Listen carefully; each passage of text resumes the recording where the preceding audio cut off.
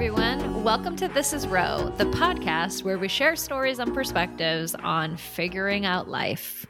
On this show, I'll be sitting down with my friends and chatting about how their life stories have prepared them for who they are today. So check back every Wednesday for new episodes and slide in my DMs if you have any thoughts or questions, because I'm always interested in hearing from you. On this week's agenda, we'll be chatting with yours truly, Ro, and I hope you enjoy.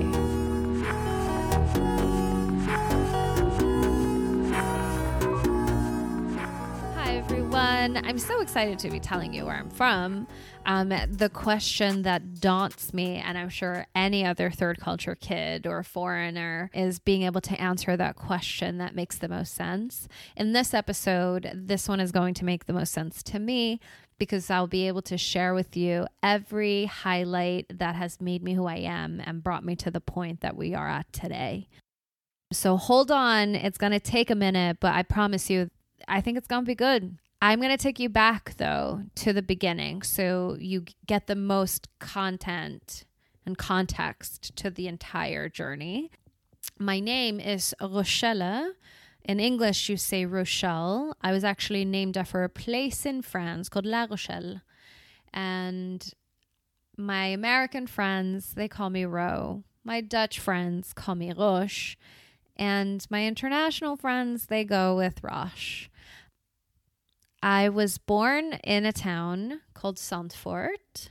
It's west of Amsterdam. It's by the beach. It's really, really adorable. For the first 6 years of my life, I lived a very Dutch life. I had a very Dutch accent. We did all the Dutch things. Both my parents worked. I lived a street over from my grandparents, who are around a lot, my Dutch grandparents. I have an older brother. He's about 4 years older, so he was a little bit more independent than I was. But I did it all, like the ballet, the playing at someone's house, all of that. And when I was 6 that summer, my parents sat us down and let us know that my dad got a promotion and we will be relocating to Singapore. For those who are unsure about where Singapore is, it's attached to Malaysia. It's in Southeast Asia. It is typically a hub where you kind of just transfer to either go to like Thailand or something. It has a crazy airport, and I definitely think it's like worth seeing.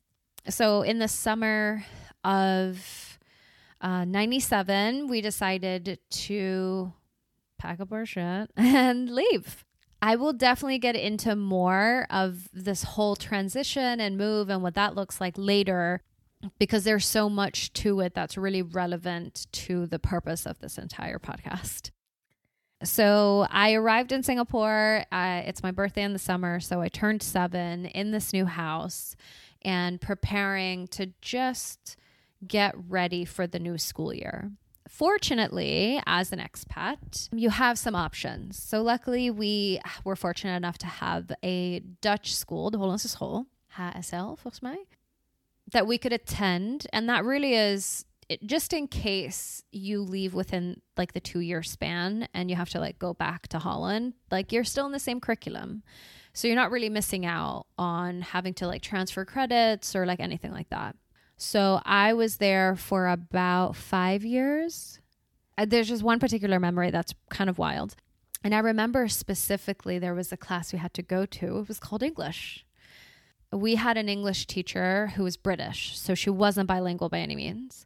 And I remember I sat in class. It was so naive, 7-year-old me. I sat in class and I was like, wow, I see her mouth moving and I hear the sounds coming out of her mouth, but like I don't know what she's saying. And everyone knew what they were doing, what they were saying, and what she was saying, and I just followed. So by 7, you are already being taught a second language, which I think is really great. After grade 6, if your parents' contract at the company, whoever, like Philips, Mobil, in my case it was like KLM, if they don't send you back home or to another country, enter into an international school. I, crazy enough, was smart enough to enter United World College of Southeast Asia, UWC-SEA. When I tell you it is the most important and amazing pivotal time in my upbringing, I can't imagine my life and me and my personality being any different than the way it turned out because I went to that school. And I'll get into that more in another episode. I just want to say that some of the most amazing people who I still talk to today are from that era. And every time I speak to them, that's a really big part of myself that I consider home. It's this place in our heart and in our memory where we know that we don't have to give extra context in what we're saying or how we're thinking or how we end up living our lives, because that's just all we know as being third cultured. Attended United World College for about 4 years, grade 7 to 10. We all came to school together and like you all hang out, but there's all these events that you do leading up to the first day of class, and they force you to they have a buddy system, and they force you to separate because they don't want, like the Indians to stay together, the Koreans to stay together. They want everyone to blend so you feel empowered to talk to anyone other than that of like your own culture and country, which I think was fantastic because at one way or another you find each other back, but specifically when you're new, I think that's really important. You get to mingle, you're blended. Most classes, like we didn't even have like a Dutch kid in there. And then we would like reunite when we had Dutch for native speakers. So after Singapore, I ended up graduating high school in the Philippines. And United World College is a British system. And the school I attended in the Philippines was the American system. And this is where the American accent comes from. I wouldn't say that I had like a really British accent, but it was a little bit like more of a European accent, if anything. And now it's just very American. Who knew that I would set myself up for so much success for later? So I was in the Philippines, American system, a really different school, not one that I'm particularly proud of, but I will say, to have the experience to live in the country where my mother is from and to be introduced to more of like a local life was very impactful, just as much as being in Singapore. And like living in Singapore, it's only like a 3+ hour flight going to the Philippines. So I was in the Philippines very frequently, a little too often for my liking at the time, but I had a lot of cousins. My mom is 1 out of 10. I have 31st cousins. So Christmas and New Year's and birthdays, they were like never boring, ever, ever, ever. And I have some of like one of the most amazing memories of having such a large family. And for anyone who's like Spanish or Filipino or Hispanic, like family is, or even the Indian, like so many people who are those cultures who are very family oriented. It's like your cousins are your siblings, and it's just really warm, and it's a fun way to grow up. So living there for a couple of years really helped me understand the life that others around you are living and the privilege that you have.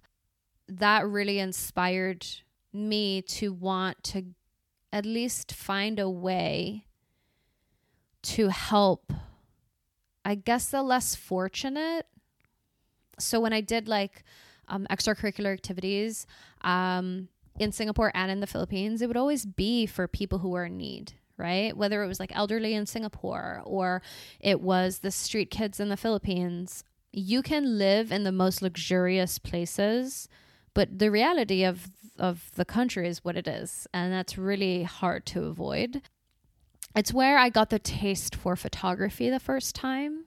I wasn't very good at it. By any means am I the best photographer out there, but it really started sparking this idea of like people have so many stories to tell and they don't have either the opportunity or means to even share that story, and people deserve to know about them and they should know about them.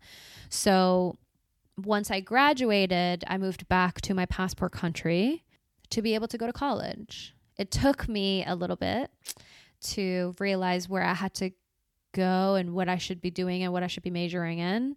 So with a lot of consideration and searching, I managed to get myself accepted into art school. That was on the other side of the country, which is bordering to Germany. So like the culture there is really different. The types of people there are really different. And I had a really hard time having to integrate again. So a year before I integrated back into my own culture, even though I hadn't been there for 12 years. And then I had to reintegrate again. And then it got really confusing about like, where are you from? I'm from Sanford, but I actually didn't grow up there. But before here, I was, just recently in the Philippines. But like, it's so confusing, right? And I thought that art school was going to be my place to just be me and be an artist and just tell those stories, the stories that I've seen, the stories that I've collected on my own. And I always thought I was going to be a designer to like work with nonprofits. Then I was like, I don't know if I could be a documentarist because I don't know if I could do filmmaking. And funny thing, it skipped a generation, but my father's side, his dad and brother and their dad were in the photography business, like way back when photographs were still like developed on glass, very long time ago, 1800s, early 1900s, around that time. I ended up specializing in photography. Then I was like, I'm going to be a documentary photographer. Still is a dream. That's maybe for another day.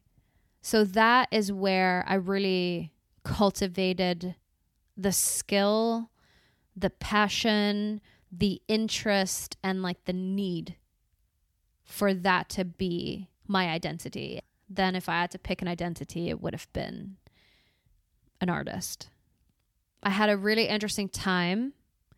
It took a lot of self-exploration, acceptance, healing, and discovery to get to a place of how I ended up graduating. Was I created a whole body of work throughout the 4 years that I was there of photographs of the places I used to live at. So it was a very international thing that I did. I was fortunate enough to be invited to a group show after I graduated, W139. It's an artist-run space. It's very awesome. It's next door to the infamous condom shop in Amsterdam Central. Like, if you know, you know. I was really excited to think that my dream of being a full-time artist was coming true.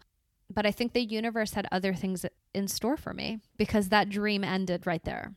And that was pretty much the last time I'd ever exhibited in real life. By the end of that year, my parents, who were very corporate and just no one has ever been to art school before other than I have. So they said, listen, you've always worked while you were in college. Like, why don't you move back home? And while you figure it out, let's get you a job. I have a Dutch cousin and he worked at Holland Casino, which is a government-owned casino, side note. And it was across the street from my apartment or my parents' apartment. And they said, like they're looking to expand the team. And I think this is a great time for you to apply. So I moved back home. I started working at the casino. And what's so fantastic about working, not just for the casino, but working in the Netherlands, is you get 6-week paid vacation. So to me, it was an opportunity to blend my being as an artist and my ambition to develop my corporate self. And the times that I would have off, I would spend traveling and taking pictures and, becoming a full-time artist that way. So you fast forward 3 years, I, like any other person, goes through an urban art festival, meets a guy while I'm heartbroken, by the way. And that guy happened to be an artist at that festival. And that's kind of how any love story begins. Boy meets girl at Urban Art Festival. He was on his first day of like a month European trip as an artist traveling through like the European festival scene. And I managed to, like a psycho, meet him in a couple of places. And the last places I met him was London. And I had to fly home domestically to Holland, and he had to fly back to New York. And I left my heart in London with him. And then, now we're almost married 5 years. So all of that to say, I moved to New York. I have a husband, and recently 2022, actually, I changed my life yet again and pursued life coaching, the dream to be a full-time creator and entrepreneur. And that is one of the main reasons why this podcast is here today in creation, because it's another creative way to express myself, the message that I have, and the stories that I think are kind of funny and interesting and have perspective and have a bit of intersectionality and culture all wrapped into one. I'm really excited to be telling you more on each point of my life and how that transpires into what it is that I'm hoping to achieve. But there's no way for us to know until the stories come out. So with all of that, I want to say I'm really happy to be introducing all the various facets to my personality and to my life and sharing them with all of you. Until next time. This is Ro. I really want to thank you for tuning in, for staying tuned, for more stories and experiences. So if you want to do that, please subscribe, rate, and review. And up next, there's going to be an episode on what is analog photography and who is Master Ro. Until then, I'll